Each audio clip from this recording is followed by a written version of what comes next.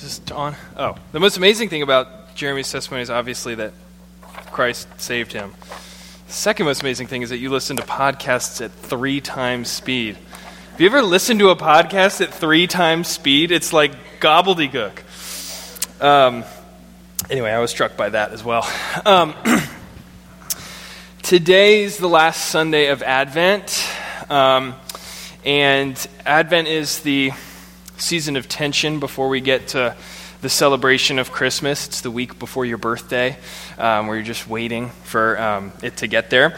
But by way of review, before Advent, we've been in this series called Overwhelmed but Overcoming, and we've been looking at all of these different things in life that take joy from us, take happiness from us, take life from us, and make it difficult to be faithful followers of Jesus. Some of those things are things that we willingly bring into our lives, like greed and anger. Some of those things are things that just come onto us, like grief and loss. But however they get there, they rob joy in life from us, and they make it difficult to follow Jesus. So as we've come into Advent, we've turned this to be about prayer a little bit. We've turned it on its head to talk about prayer, because prayer is one of the main means by which Christ is overcoming those things in our life. It's one of the main tools that we have, that if Christ is going to overcome these difficult obstacles in our life, prayer is one of the main means that we have to have that happen. So when it comes to prayer, there are basically 2 options. Either prayer works or prayer does not work. Whether you're a believer or not, prayer either works or it doesn't. And it's perfectly possible to be a religious person, to maybe even be a Christian, and basically have a worldview in which prayer doesn't work. That prayer is just a spiritual comfort. It's mostly for me. It's not actually that I'm petitioning God to do something and He's going to reply by doing it. It's that when I pray, it's good for me. It's therapeutic. There are studies to this effect, that regardless of who or what you're praying to, that prayer is good for your brain, it's good for your mental health. And so it's very possible to be a religious person and basically have a view that says, I can pray, but it's mostly for me. It's not that God's actually going to do anything. And on the other hand, it's also perfectly possible to be a religious, believing person and think that prayer does work, that when I pray, God listens and He answers, and have a whole host of unbiblical ideas about what that means and why that happens and how it happens. I mean, it's perfectly possible to be a Christian and say, yes, God hears my prayers, He answers my prayers, and He does so on the basis of whether or not my faith is really strong. Or God answers prayers, yes, He listens, and He does so as long as I don't have any real doubts. Or God does listen to and answer my prayers, but He does so if I'm living well. As long as if I'm caught in some bad sin right now, He's probably not going to listen, but if I'm doing pretty well, He's probably going to listen. Or God answers prayers if they're said in the right way, if I present myself to Him in front of the right person, whatever it may be. All of those are pseudo-biblical ways that the Bible speaks about how God answers prayers. And yet, because they're only pseudo-biblical, they're actually heretical, because they don't actually take into account the full breadth of Scripture. And so we're going to come to a passage, one of the passages that is tricky and that is often used for these pseudo-biblical understandings of why prayers are answered, to ask the question, why does God answer prayers? How does He answer prayers? How does He receive our prayers? And one of the things we're going to see is that oftentimes when we're praying, we're actually not praying in the name of Jesus, regardless of what we say. We're actually praying in our own names. But that if we're going to be faithful prayers, people who aren't bitter and resentful towards the Lord for things that do or do not happen in our lives, we have to learn to pray in Jesus' name. We're going to look at that in 3 different ways: what it means to pray in our name, what it means to pray in Christ's name, and what it means to pray for the glory of God. So let me read our text this morning. We're going to John 14 and also into 15. We're going to be jumping around a little bit. But starting in John 14, verse 5. Thomas said to Him, Lord, we do not know where you are going. How can we know the way? Jesus said to him, I am the way and the truth, hasn't popped up yet, and the truth and the life. No one comes to the Father except through me. If you had known me, you would have known my Father also. From now on you do know Him and have seen Him. Philip said to Him, Lord, show us the Father, and it is enough for us. Jesus said to him, "Have I been with you so long, and you still do not know me, Philip? Whoever has seen me has seen the Father. How can you say, 'Show us the Father'? Do you not believe that I am in the Father, and the Father is in me? The words that I say to you, I do not speak on my own authority, but the Father who dwells in me does his works. Believe me that I am in the Father, and the Father is in me, or else believe on account of the works themselves. Truly, truly I say to you, whoever believes in me will also do the works that I do, and greater works than these will he do, because I'm going to the Father. Whatever you ask in my name, this I will do, that the Father may be glorified in the Son. If you ask me anything in my name, I will do it." We're also going to jump into John 15, verses 16 and 17. "You did not choose me, but I chose you and appointed you that you should go and bear fruit, and that your fruit should abide, so that whatever you ask the Father in my name, he may give it to you. These things I command you, so that you will love one another." And then jumping to the bottom of the chapter in 15, verse 26, "But when the Helper comes, whom I will send to you from the Father, the Spirit of truth, who proceeds from the Father, he will bear witness about me.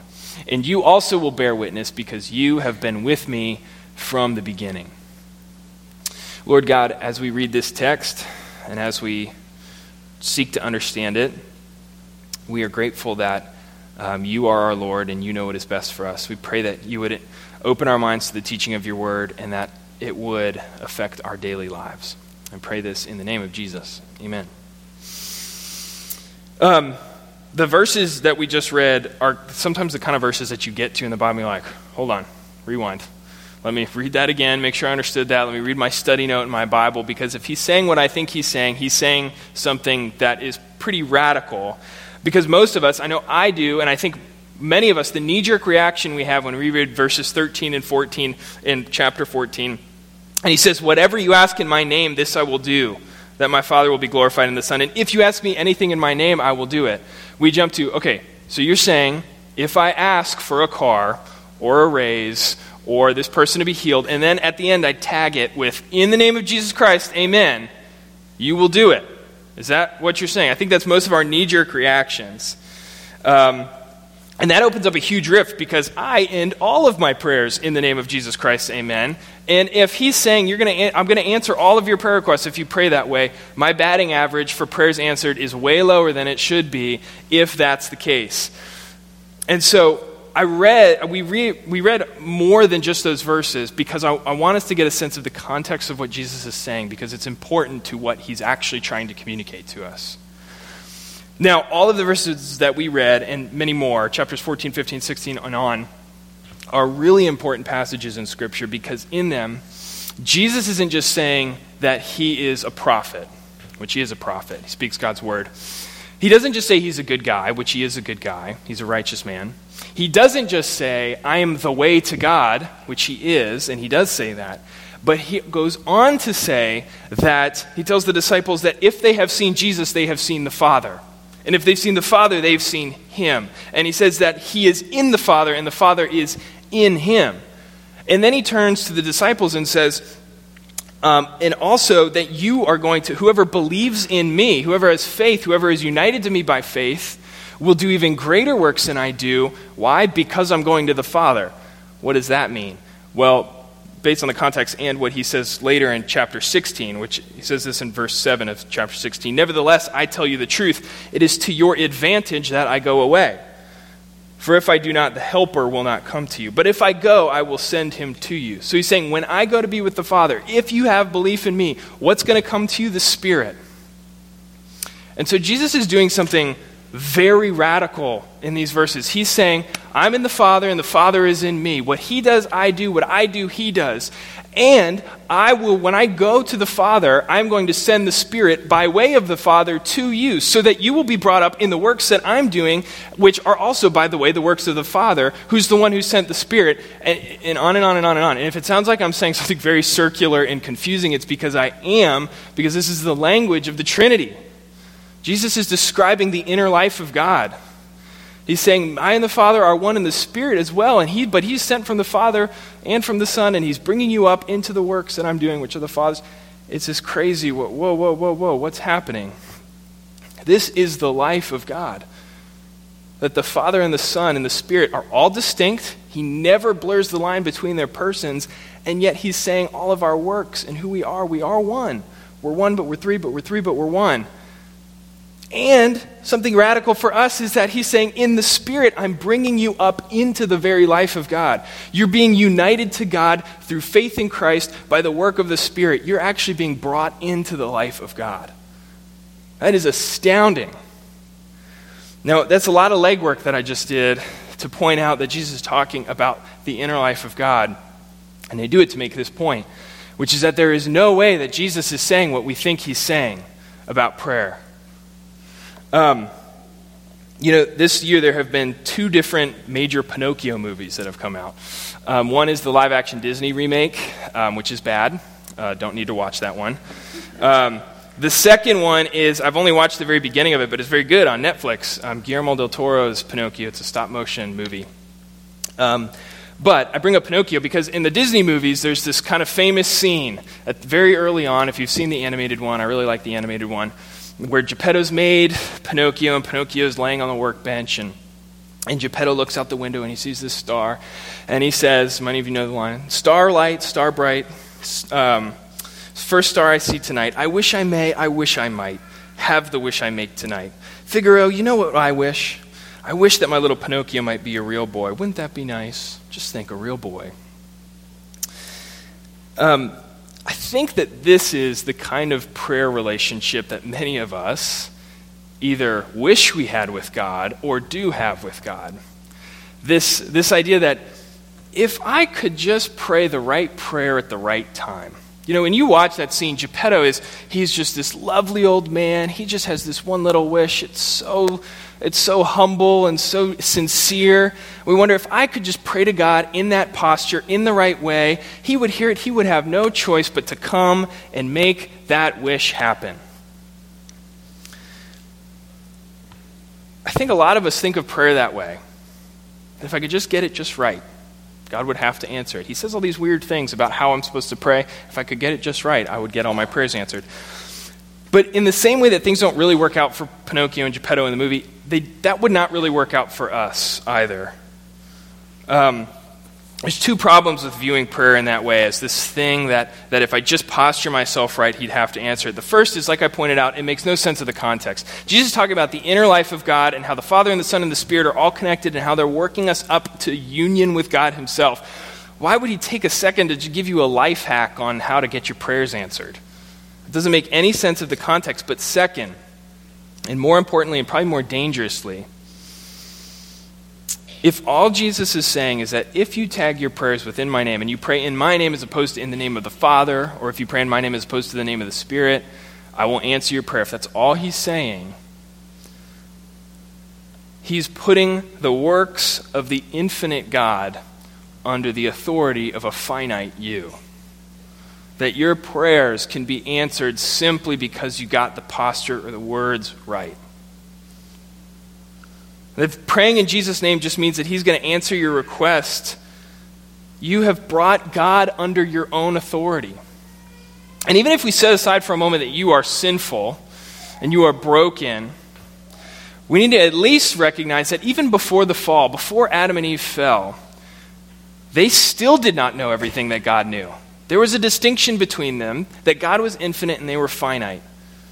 That he was the creator, that they were the creature. That they didn't know all the things that God knew. And the same is true of you. Aside from your brokenness and fallenness, you are finite. You cannot see into the future. You can't see more than 10 seconds into the future. And so why would we think that what Jesus is saying is, if you pray in the right way, no matter how selfish or unwarranted your request is, I will have to answer it? Why would we think that that's the case? And second, why would we want that? Why would we want our prayers to be answered no matter what? I mean, we think we are both limited and broken. And to think that we think we know what we want, we think we know what we need, we think we know what would be best for us. But the reality is you're broken, and even the good things that you do, the good things that you want, are often tainted by sin, are often tainted by selfishness. You want to do good so that you look good or you feel good. Even the good things you do are broken. And not only that, you don't really know what would be best for you. And so to assume that our prayers are without defect, without deficiency, and should be answered in a particular way simply because God loves us is to be ignorant of your sin, to be ignorant of your finitude. So what Jesus is not saying about praying in his name is that he will not answer your request simply because you phrase it in the right way. And praise God, because you and I don't actually know what would be best for us. So that's what praying in your name really is praying in line with what you want. But now what does it mean to pray in Christ's name? Because our gut instinct of reading this text is wrong, so then what does it mean? In my house, there are basically two different ways of shopping for things. The Moriah way to shop for things is to look for things that are simple and functional and inexpensive, that work as we need to, but for the lowest price.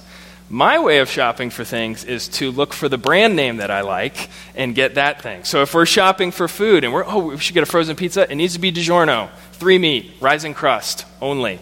If we're going to be getting syrup, it needs to be what used to be called Aunt Jemima, now Pearl Milling syrup. Only that one. If we're going to be getting bins to store things in the house, they cannot be bins that we just found around the house or that we bought from various different stores. They need to be the same black and yellow, ugly, massive bins that all work together and fit together. And we only have those in the house because that's what we need. That's how I shop, is what's the name brand that fits right for me? And I recognize those are not universally accepted lovely name brands. Most people don't even like DiGiorno pizza, I don't think. But it doesn't matter because they're my name brands. They're the name brands that fit with what I like, what I prefer. Other brands don't fit with my taste and my preferences. And the truth is, names are always representative of something. That no name is really just a label. That when you think of Apple, if we stay with brands, if you think of Apple or Nintendo or whatever it is, for most of us, it's not just, an Apple doesn't just refer to a type of phone or a type of computer. You have lots of thoughts and emotions and feelings about Apple that are underneath that label. It's more than just a label. It's representative of something. And this is true of people too. If you think of the people in your life, if you're married, think of your spouse. If you're not, think of your brother or your sister or your parents or your friends. Think about their name. Their name is not just a label. It's not just something that labels that person over there, her name is Mariah. Or that person over there, his name is Jake. It's not just a label. Underneath their name is packed with meaning about who you know them to be. Their name is packed with an understanding of their essence. And this is actually how the Bible speaks about names constantly. That names are never just labels. They're always packed with meaning. And one of the most dramatic examples of that is when Moses meets God in a burning bush. And God tells Moses that he needs to go to the Israelites and lead them out of Egypt. And Moses is nervous for a couple different reasons. But one of the things that he says to God is, how will I know if I go to them and I tell them all the stuff you've told me and they don't believe that we had this interaction? How will they know? What sign can I give them that they'll know that I really came from you? And what does God say? He says, tell them my name. Tell them I am who I am. Tell them that I am sent you. And Moses goes and does just that. Why? Because Moses and God understand that names are not just labels. Names bear meaning. Names tell us something about somebody. They tell us who they are. And so biblically, someone's name represents their essence, their true character, their values, their will. And this tells us that what it means to pray in my name means to pray in line with, in accordance with my values, my character, my will. So Jesus is saying, pray in accordance with who I am. Pray in line with my character, my values, my actions. Pray in line with those. Pray for my essence to be seen in your life and in the life of others.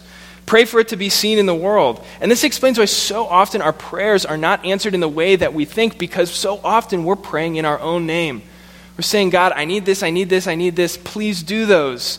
And we're praying in line with our character, our essence, our desires, our will. And we're not praying in the name of Christ. Even though we tag in the name of Christ at the end, what you really should say is, in the name of Jake, please give me these things that line up with my desires and my values. And we're just asking God for things that line up with our sinful, limited character, sinful, limited values, sinful, limited will. This means that we've got to learn, if we're going to be people who pray faithfully, we've got to learn how to pray God's priorities before we pray ours. Brian Chappell, one of Andrew and Brian's old teachers, a pastor theologian, he says we should pray backwards. Pray God's priorities first. Don't pray them at the end. He doesn't mean that literally, but he points out the Lord's Prayer is structured in this way. The Lord's Prayer has lots of things about give to us this day our daily bread and forgive us our trespasses as we forgive those who trespass against us. All these things about real life. But you know what comes before that?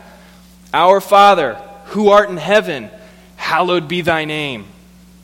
Thy kingdom come, thy will be done on earth as it is in heaven. That is the preamble before we get into give us this day our daily bread. Why? He's saying, great is your name, great are your priorities, great are the things that you want. By the way, I have some needs. Would you answer those?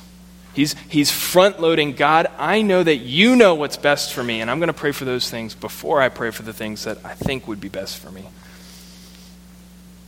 So Jesus is telling us to pray in his name not because it has magical powers, not because his name is just more powerful than other names, but he's telling us to pray our priorities. Pray the priorities of God ahead of the priorities of you. There's one more final crucial part we've got to understand about these verses if we're going to understand praying in Jesus' name, and that's also in verse 13, in which he says, whatever you ask for in my name, this I will do, that the Father may be glorified in the Son. Whatever you ask in my name, I'll do, that, so that the Father may be glorified in the Son. So what is the purpose of God in answering these requests at all? It's always the glory of the Father in the Son. Anything you ask in my name, I will do, so that the Father will be glorified in the Son. God's glory is always the end goal. And now, what is the glory of God? The glory of God is to see that all things in creation worship and honor God as they were intended to.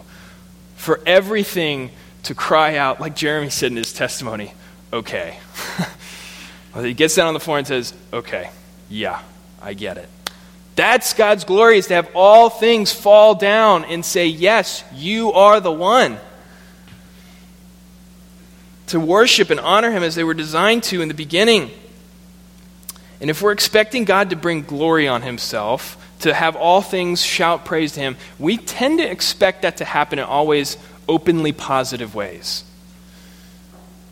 Obviously sweet, good, and rewarding ways. However, James Boyce, who's a late great pastor and theologian, his last sermon before he died of cancer, he said this, and this was so impactful to me this week. He said, a relevant question when you pray is, pray for what? Should you pray for a miracle? Well, you're free to do that, of course. My general impression is that the God who is able to do miracles, and he certainly can, is also able to keep you from getting the problem in the first place. So although miracles do happen, they're rare by definition. A miracle has to be an unusual thing. Pray for wisdom for doctors. Pray also for the effectiveness of the treatment. Above all, I would say pray for the glory of God. And this is so important. If you think of God glorifying himself in history and you say, where in all of history has God most glorified himself? He did it at the cross of Jesus Christ. And it was not by delivering Jesus from the cross, though he could have. Jesus said, don't you think I could call down from my Father 10 legions of angels for my defense? But he didn't do that. And yet, that's where God was most glorified. You know, I know that there are several people in our church who are hurting, suffering in various ways. There's some that I know, and there's probably lots more that I don't know. And in those times, prayer is one of your most valuable resources, as you're probably starting to understand in ways that I probably don't even know yet. that prayer is one of your most valuable resources in those times. But you know, the ultimate prayer in the midst of suffering was offered by Jesus in the garden before he was betrayed by one of his friends and arrested and tortured and killed. And there, Jesus actually prays to God. He says, Abba, Father, please remove this cup from me. But not what I will, but what you will. I mean, that is remarkable. In that short little prayer, Jesus is doing two things. He's saying, first of all, God, please don't make me do this. Please don't make me do this. I don't want to do this. And on the other hand, saying, not what I will, but what you will. Your glory comes first, your name comes first, your priorities come first. And he's able to say both of those things in the same breath, in the same prayer. And we should read that and think, oh my gosh, how could anyone honestly pray that? How could anyone honestly, in one sense, say, God, please bring healing to this loved one. Please save this person's life. And then at the same time say, but God, whatever you want to do, you should do. Whatever your priorities are, you should make that happen. How can we do that? And the only way to do that is to pray by looking at the cross and to reflect on exactly what that quote just said, which is that at the crucial moment, at the moment when it seemed like everything was done, God won his victory by allowing his son to suffer, by allowing his son to die. There is a really great book that I would recommend to anyone called My Name is Asher Lev. I think some kids read it in school. It's a story of this young boy who grows up in a Hasidic Jewish home, very, very conservative, and he has this just raw talent for painting, and which is not something that's done in the community. And so through a variety of different ways, he comes to be allowed to paint. He starts working on his abilities, but it comes at tremendous cost. Over the course of the book, his family life just deteriorates. He and his father have this just impassable disagreement. And his mom and his dad's relationship starts to fall apart until the point that he's barely in contact with them at the end of the book. And at the end of the book, in the last chapter, he has an art show. And he goes into it, and the way that he's been painting how he's been feeling about his family falling apart. And he's still a practicing Jew. And what he's been painting, he knows it's heretical, but he paints the crucifixion. He paints multiple images of Christ on the cross. And this is what he says to his mom. For all the pain you suffered, my mama. For all the torment of your past and future years, my mama. For all the anguish this picture of pain will cause you, for the unspeakable mystery that brings good fathers and sons into the world and lets a mother watch them tear at each other's throats. For the master of the universe whose suffering world I do not comprehend. For dreams of horrors, for nights of waiting, for memories of death, for the love I have for you, for all the things I remember and for all the things I should remember but have forgotten, for all these I created this painting. An observant Jew working on a crucifixion because there was no aesthetic mold in his own religious tradition into which he could pour a painting of ultimate anguish and torment. And it's fascinating to me. This book is illustrating what we know as believers, which is that there is no way to make sense of suffering. There's no way to make sense of pain apart from the cross. That even this boy, he doesn't even believe in Jesus Christ and his salvation, has a sense that there is no way for me to reconcile my pain, no way for me to reconcile my suffering, to live in it, to live with it apart from the cross of Christ. There's no way for me to understand it by saying that at the crucial moment that God wins a victory is through suffering. That it's at the cross that Christ wins the victory. That suffering, that God accomplishes his purpose, accomplishes his glory through suffering. That's the only way that I can make sense of the pain that has been in my life, the suffering that I'm going through. And as Christians, we need to be able to pray like that, to pray knowing that the glory of God has come through suffering. And that is the only way that we'll be able to reconcile the true difficulties that happen in life is to know that I know this is painful now, but look at what God accomplished through the death of his son. I know it was painful then, but look at what's happened. He's made a way. He's made a way for all of us. And so, pray for God's glory, because he will accomplish his glory, but be aware that his glory may require suffering. And that's not at odds with his glory. So if we want to be faithful prayers who don't prioritize our desires, our wills, our values above those of Christ, we need to learn to pray in Jesus' name. And that's not just lip service. It's not just starlight, star bright. Just, God, I have to say in Jesus' name at the end of my prayer. It's not just lip service. It's actually praying God's priorities ahead of your own. I want to end with a quote from N.T. Wright as he was commenting on these verses. And he says, in particular verses 13 and 14, he says, when all this is understood, meaning all this about what it means to pray in Jesus' name, when all this is understood, we shouldn't go soft on that marvelous word, anything. Anything you ask in my name. Don't go soft on that marvelous word, anything. He said it, and he means it. You may be in the midst of confusion and anger and maybe even bitterness towards something that God is doing in your life, that you're praying and you're just not seeing God change it. And you're like, does God even care? Like, maybe I believe God's sovereign, but it seems like he doesn't care. Know this, all of us probably have our sights too low. We actually don't fully yet recognize we don't know what God is doing. He's bringing all things to his glory. What God is doing in your life and in the world at large is better than what you would have in mind.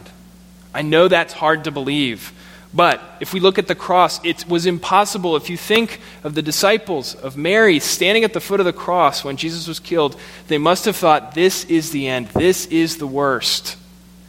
And yet, that is exactly how the victory came. What God has in mind is better than what we have in mind. And so to pray in the name of Jesus is a way of saying, God, you have better things in mind than what I do. So here's my prayers, here are my needs. I know you hear them, I know you care for me, but ultimately I know that what you will is better for me. You know, God is in the diamond business. I have a sister who's a geologist, and I'm sure she would correct me on this, but my impression is that diamonds are formed under intense pressure, intense heat, and intense time. And I think God is in the diamond business. He is forming us under intense pressure, intense heat, and time, so that not only will we be beautiful, but that the light that shines from Christ, the light that shines from God, will refract out of the diamonds back onto himself. He's making you into a beautiful thing so that he can make himself look even more beautiful. And so we've barely begun to grasp what we will look like in our final state. We've barely begun to grasp what God will be like as we shine glory back onto him. But that is what God is doing. He is forming diamonds. And it is all for his glory, and it's all better than we could imagine. So, let's pray. Father, we do believe that your purposes are better than ours. They are inscrutable to us in so many ways. We don't understand them. They frustrate us. And yet we do believe that your will is better than ours. And so, God, for all the suffering that's happening in our church or in our lives or the frustrations we have, God, we pray that you bring your kingdom first. And we ask that we be patient and we wait and watch for the way that you will work things for good in our lives. We love you, Lord. We pray this in the name of Jesus Christ. Amen. This is the time in our service where we have an offering. Please give to the work of the church. This is how we make